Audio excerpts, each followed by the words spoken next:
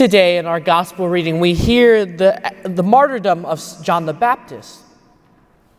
What is interesting is if we look very carefully at the two main characters, Herod and John the Baptist, we see the struggles of Christian life.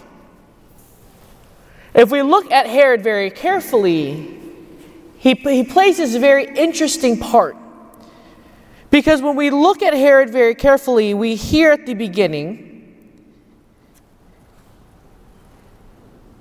Herod feared John, knowing him to be a righteous and holy man, and kept him in custody. When he heard him speak, he was very perplexed, yet he liked to listen to him. John the Baptist, as he's proclaiming the good news, the truth of the kingdom of God, he convinces Herod of this truth. But the challenge and difficulty for Herod is he doesn't want to admit the truth for what it is. He knows it's true. He knows it's righteous. Within our own very lives, how many times do we really want to accept the truth? Especially when the reality of our failures, our weakness, are pointed out to us and brought to the limelight of things.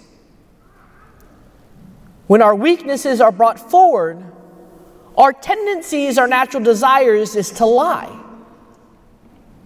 Just like Herod in our gospel reading today, he dispatches and kills John the Baptist.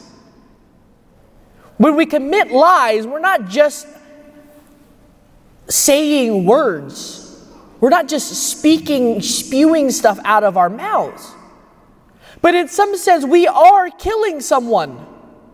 We're killing someone's reputation. We're killing someone's identity. We're killing someone's dignity in lying. But why are we lying, therefore? What is the reason for us to hide behind those lies, those deceptions within our lives? Just like Herod, we hear the truth. We hear our sinfulness. We hear our weakness, and we're confronted with that reality. And in that reality, do we really want to accept it for what it is? Do we want to see our weakness, our frailty, our brokenness be brought to the forefront of our lives and dangling in front of our eyes constantly? Or is it better to hide in the dark, push our weakness, our frailty, our brokenness away, and portray this perfect self to others, even deceiving ourselves and others of the true person we are? But sometimes for us it's okay. It's okay to deceive. It's okay to lie. I'm not hurting anyone.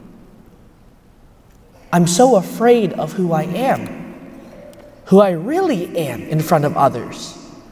I'm afraid of what people think of me, what people will say of me when they know I am X, Y, and Z. I don't know what people are, I'm afraid of people's judgment of me when they know how imperfect I am, how broken I am, how flawed I am. So therefore, I'm going to hold this fake image of myself, this facade of myself, this perfect image that I wanted people to see, but is not truly me.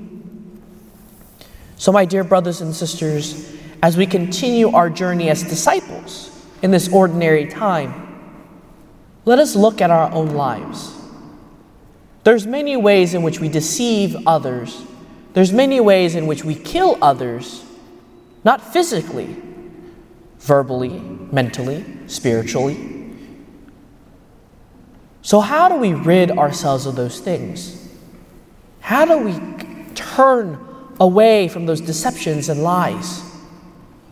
We first must confront those skeletons in our closets.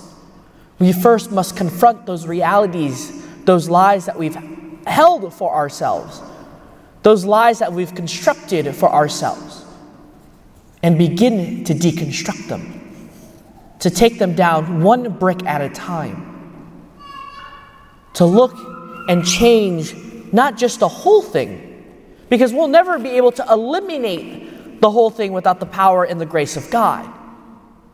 But what we can do is, with the help of God, break them down one step at a time. Turn away one day at a time from those lies, those deceptions. But most importantly, bringing those fears, bringing those insecurities, bringing those uncomfortableness to the foot of the cross. First and foremost, revealing it to Christ and asking for his help. Amen.